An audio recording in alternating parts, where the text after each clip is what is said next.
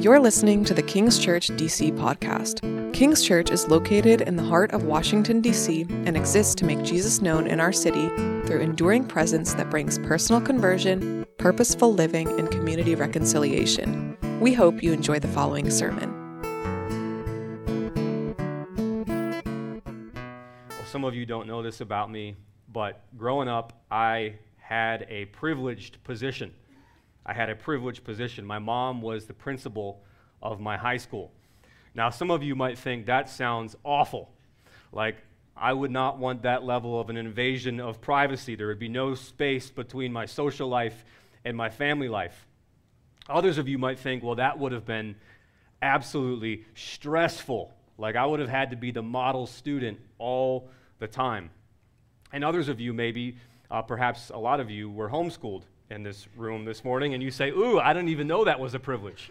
My mom was the principal and my coach and everything else. But for me, actually, it was pretty awesome. It was a great privilege. I went to a public school, and it will be up on the screen, up in Western New York, and it was pretty big. And as a kid, I was an absolute opportunist, meaning that the cards were dealt, I got 2 aces, and I said, let's milk it. This is a favorable situation. Who cares? Let's go. Nepotism, favoritism, let's go. God's sovereignty, right? So, I won't get into it all this morning, but it was great. I got to pick my classes. I got to pick my classmates. I got to pick my teachers. I had hall passes. If I was late, I wasn't late. Hall pass. I wish that were true today. I had somewhat of an immunity, we might say, to getting in trouble. Now, I was a pretty good kid, but when the school and the teachers know who your mom is, when they know who the sheriff is, people treat you pretty good. Now, I like to say I had privilege. I had a privilege. Now, on a more serious level, in real life, people can get really upset when they hear and see actual double standards.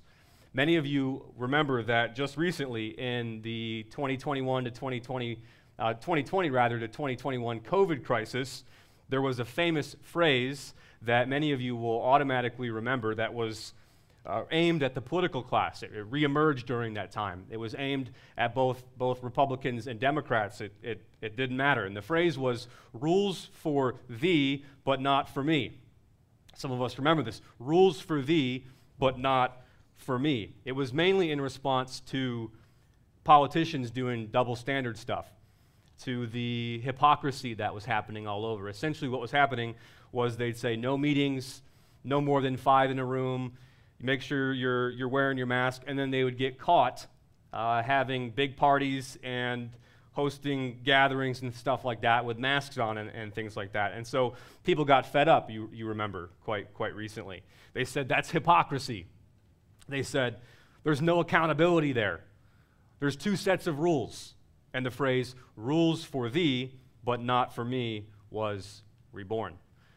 Now, I mentioned all of this because our passage this morning is all about the truth of God's righteous standard, God's fair, impartial, consistent judgment of all. One size fits all.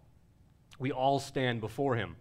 We all will give an account. And this morning, we'll be reminded that our proximity to church or to spiritual things or to the Bible or to Christian music or to a pastor, to morality, to living generally right, those things are not going to do much. We might think those things make us privileged, but those things will not create double standards in God. God doesn't owe us anything, we might say, if we're nice. Those things won't make us immune. We all will give an account. And God's judgment is fair. It's consistent. It's impartial. It's perfect. It's good. There's no double standards in it. There's no hypocrisy in it. There's no nepotism or opportunism in it. It's not based on our class or our race or our family or our jobs, but it's based on you. It's based on what you've done with Jesus. It's based on what you've done with your life. Now, this all really leads us to the main idea this morning, the implication of that. And it really leads us to the main idea of this passage that we'll be looking at this morning. And the main idea, it's going to be up on the screen, it's this. Religion cannot save you.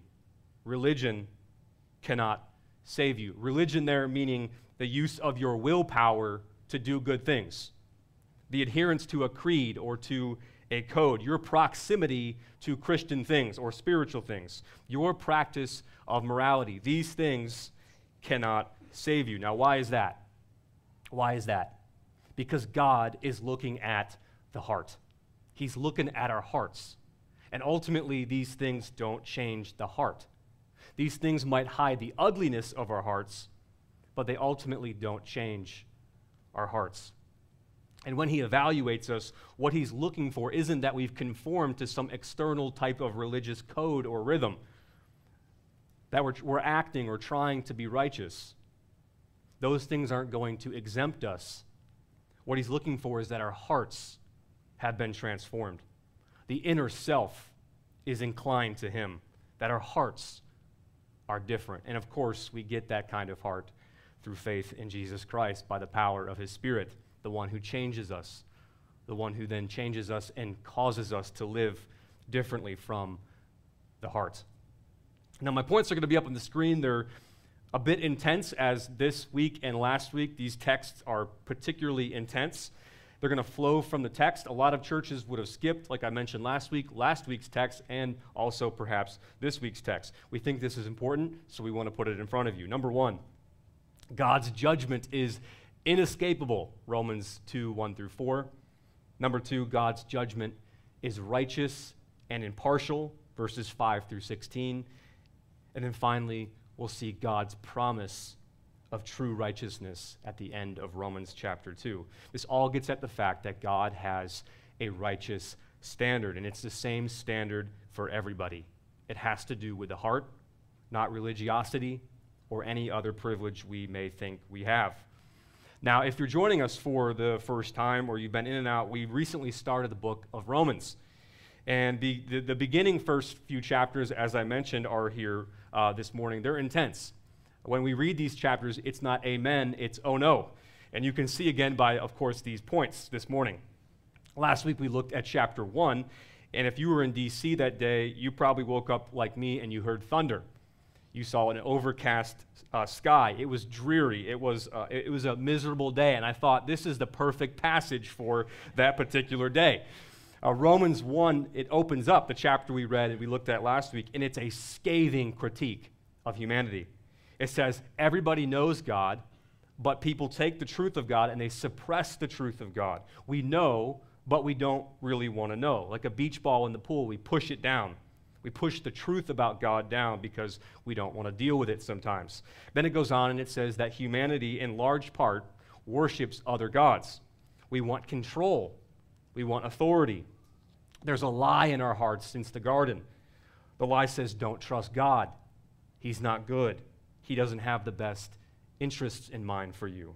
So we turn to other gods. And in turning to those other gods, we lose what we could have had in God: ultimate security, ultimate salvation, ultimate significance, faith, hope, love, value. The passage then finally says, as a result of pushing God out of the center of our lives, things begin to unravel. And Romans 1 calls this unraveling God's wrath. It's a very scary phrase. And of course, in Romans 1, that doesn't mean thunder or lightning bolts. It doesn't mean fire falling from the sky. It means God saying, fine, have what you want. Do you want that? Have it. And Romans 1, it ends with a picture of the state of humanity. It says in verse 29, it'll be up on the screen, they are filled with all manner of unrighteousness, evil, covetousness, malice. They are full of envy, murder, strife, deceit, maliciousness. They are gossips, slanderers, haters of God, insolent, haughty, boastful, inventors of evil, disobedience to parents, foolish, faithless, heartless, ruthless. It's a scathing critique.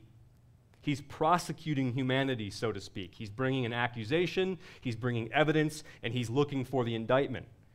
And the point is, he's trying to help us to see our need for the gospel. He's trying to help us to see our need for a righteousness that comes from outside of us, not a righteousness we work up from inside of us. He's trying to help us to see we need God's grace. We need God's power. We need his mercy. Now, as Romans 2 starts, the bad news this morning is that the prosecution has not rested. His point so far, thus, is that so many people in this world push God out, and as a result, they're bad apples. They sleep around, they're liars, they're cheats, they're slanderers, they're gossips, they're materialists, they're anti-family, they go to sex parades, they're murderers, they're bullies. And the prosecution knows, as he's sharing those things, there's another class of people. They're hearing this, and they're saying, yes, stick it to them. That is so good. Those are the bad people. Call them out. We're the righteous people. Now, who are those people? Those are what we might call the moralists. And the Apostle Paul is about to level them. And he's about to level us. He's going to say, you are no different. Fundamentally, you're the same. Your heart's nature without the grace of God is just the same.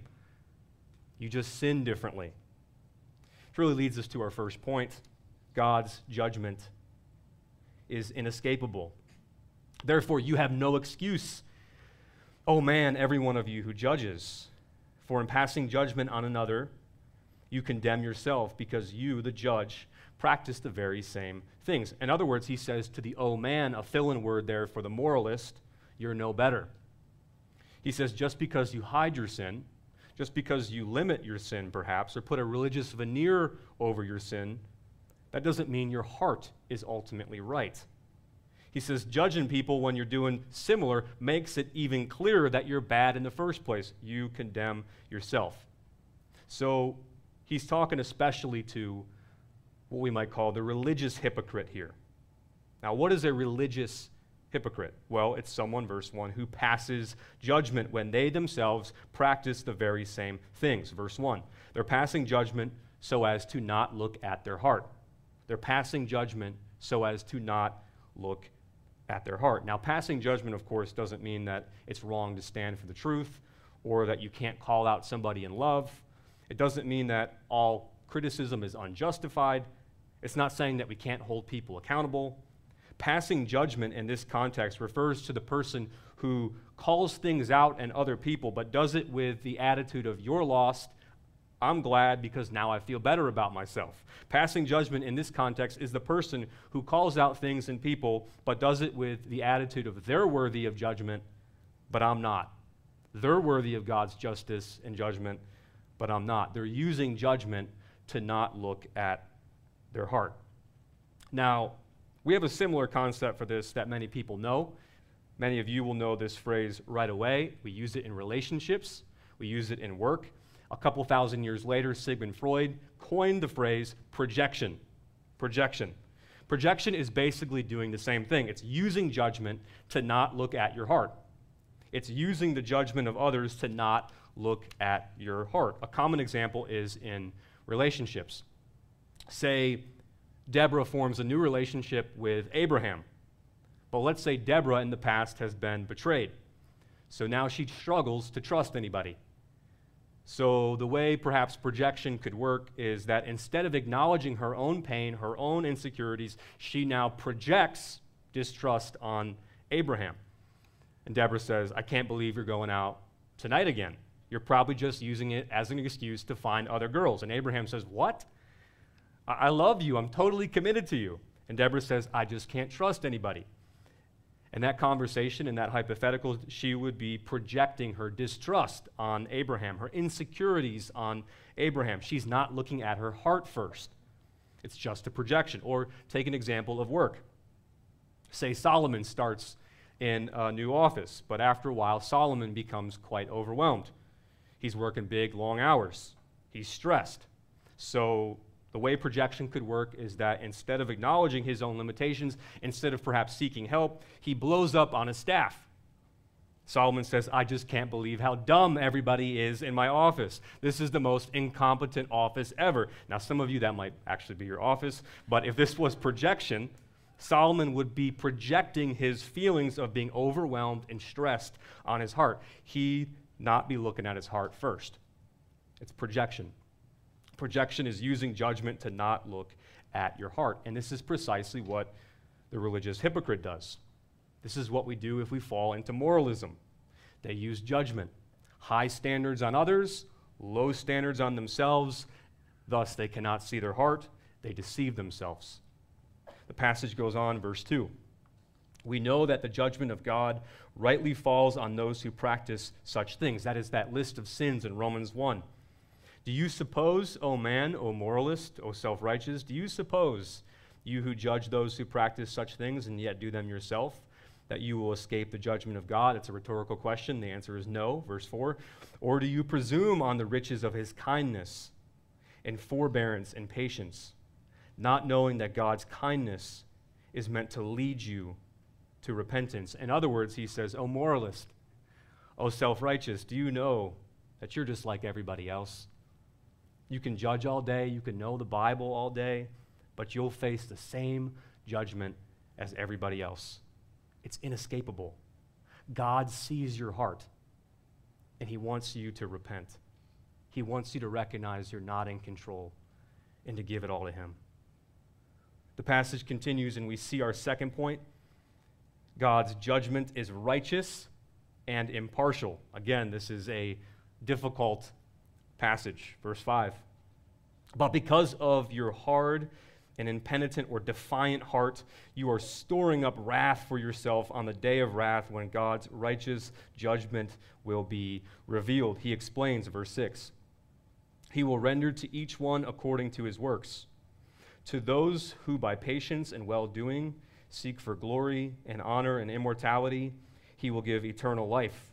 But for those who are self-seeking and do not obey the truth, but obey unrighteousness, there will be wrath and fury. In other words, he's saying on Judgment Day, God's justice will be fair. It'll be perfect. It'll be consistent. There'll be no double standards in it.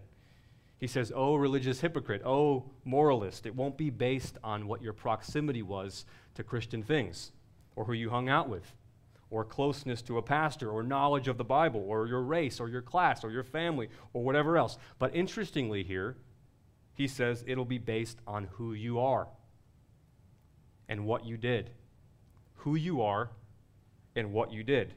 He adds verse 9, there will be tribulation and distress for every human being who does evil, the Jew first and also the Greek, meaning everyone, but glory and honor and peace for everyone who does good, the Jew first and also the Greek, for God shows no partiality.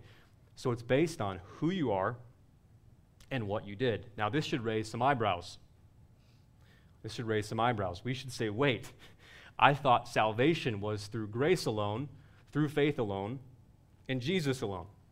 I thought salvation ultimately was through grace alone, through faith alone, in Jesus Christ alone. Well, don't worry, it is. He's just said that in chapter 1. And in the next chapter and in the rest of the book, it's going to be all about that. We're saved by the sheer grace of God. The thing that gives us salvation is our connection to Jesus Christ. That's it, the one who died for us, who lived for us. His mercy alone. We can't add anything to it. But what this is talking about is from another perspective, from the perspective of judgment, not salvation. It's talking about how God will evaluate. The picture is he'll look out like an inspector upon us, and he'll evaluate fairly and justly. And the kind of person who gets eternal life is the person whose works, whose life shows that they got it. They understood it. They sought God for a new heart. They realized even in their attempts at doing good works, they were selfish at the core. Religiosity didn't work. They didn't say, you know what? Faith is just about following the rules. It's about obedience, because when I'm obedient, God will take me into heaven. They realized that they needed a righteousness outside of themselves, a strength, a healer outside of themselves. And so they trusted in him. And as a result, their lives were different as a result. A good way to remember this is we're saved by faith alone, but faith is never alone.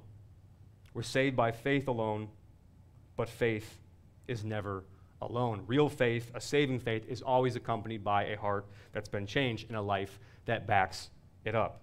Who you are and what you did. The best illustration of this is a lit candle. The illustration goes, the Christian life is like a lit candle. The spark is faith. It starts the journey. It creates the light. And the light is also faith. We live by that light. We walk not by sight, but by faith. But with that light, that faith, also comes heat. And of course, that heat represents something else. It represents godliness, our works, sacrifice, selflessness. You can't separate the two, the point is. They're inseparable. We're not saved by our godliness or by our works or by our sacrifice or by our selflessness. We're saved by Jesus' godliness and his love and his sacrifice and his works, but knowing him produces those things in us. So much so that on Judgment Day, God will see it, this passage says. He'll see the spark. He'll see the light. He'll see the flame, however faint or however strong, and he'll give us eternal life to those who really know him, those whose hearts have been changed by the gospel. The passage continues, and Paul goes on to show how God shows no partiality, how he's fair. It's the same standard. It's consistent. Verse 12. For all who have sinned without the law will also perish without the law, and all who have sinned under the law will be judged by the law. For it is not the hearers of the law who are righteous before God, but the doers of the law who will be justified. In other words, he's saying God's judgment. He's saying God's salvation has nothing to do with whether or not you were raised in a Christian family or raised in a cave. What matters is, what are you doing with the truth of the gospel now? How are you relating to God and his ways now? Verse 14.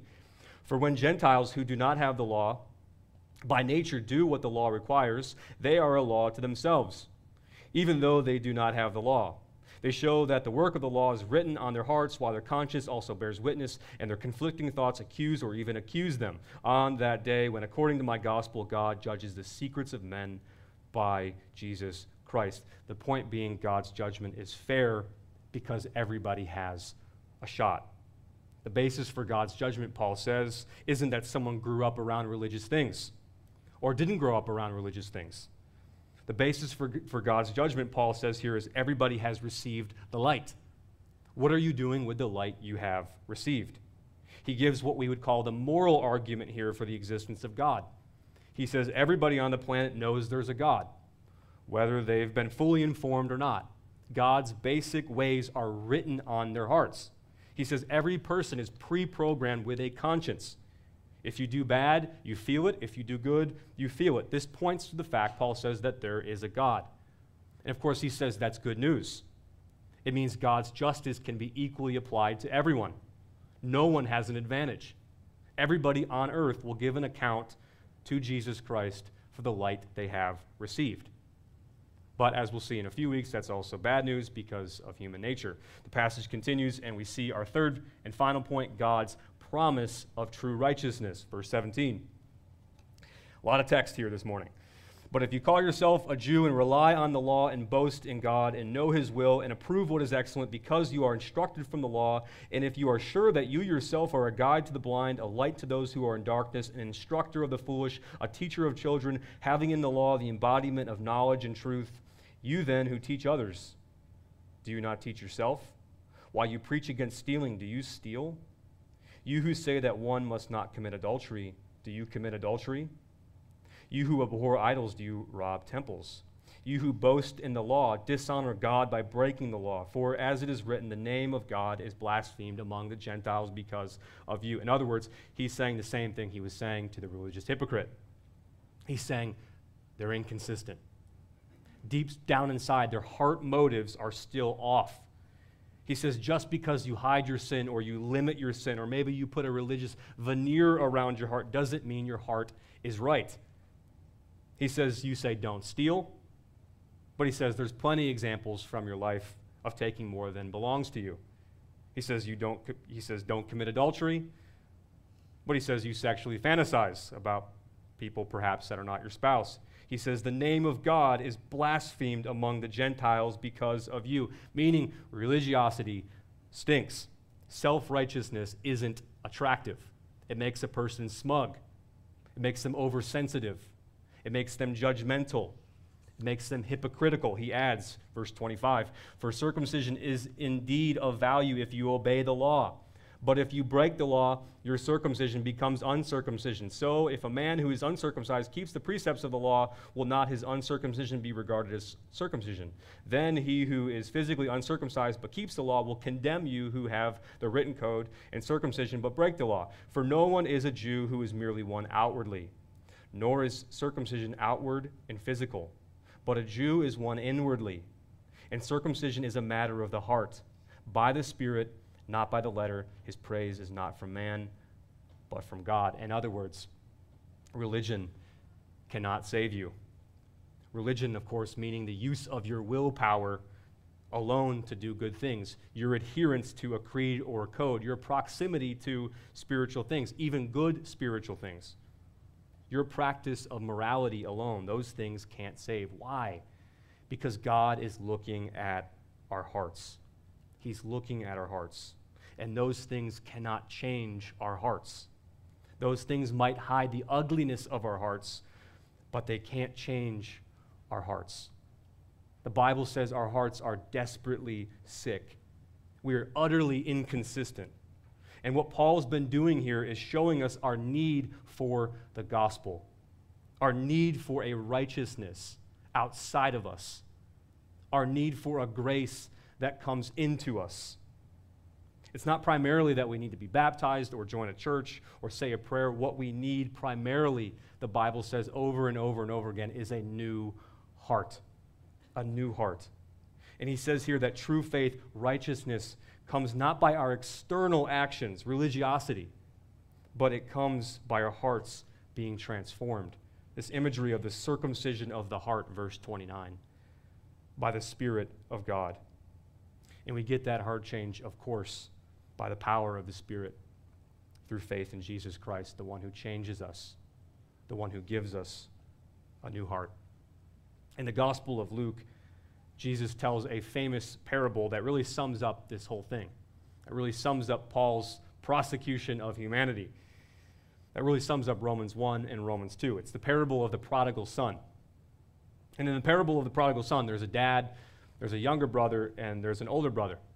And in the story, the younger brother, he runs away from the father. And the younger brother, he does crazy things. He parties it up, he sins a lot. He's the drunk, he's the prostitute, he's the hookup guy, he's the drug dealer, the hedonist. And the story goes that he finally repents. The younger son repents. He sees the folly of his ways, and he comes back to the father. And the father is so happy, we read in the parable of the prodigal son. He has open arms, and he's ecstatic that the son is back. It's a picture of God's grace to us.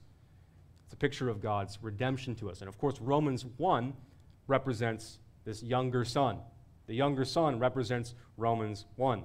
Irreligion, turning from God, rebellion.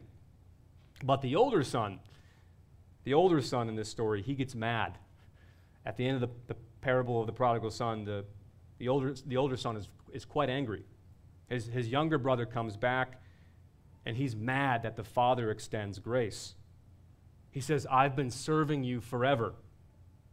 And yet the story ends with the older son enraged. He's mad at the grace that the father gives to the younger son. Why?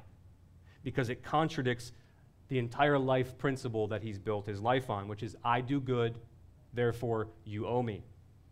I do good, therefore you owe me. The older son, of course, is Romans 2. Religion. Trying to use God. Trying to make him owe you something. Romans 1 is the younger son. Romans 2 is the older son. The point of the story is that it's only in God's redemption that we find hope. It's only in the gospel that we find a new heart. Because at the end of the day, the gospel is all about faith, not control. Grace, not debt. Humility, not pride. Redemption, not self-justification. Receiving, not earning. Relationship, not religion. Trust, not works. Freedom, not slavery. It's the thing that changes our hearts. Receiving a righteousness from outside of us that revolutionizes within us.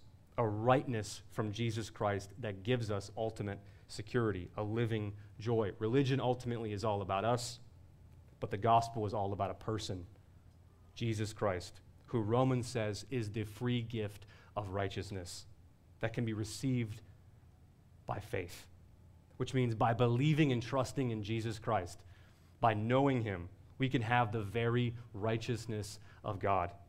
We can find what we've always been looking for, what we've always been trying to earn, what we've been always trying to get by knowing God, by trusting him, by knowing him.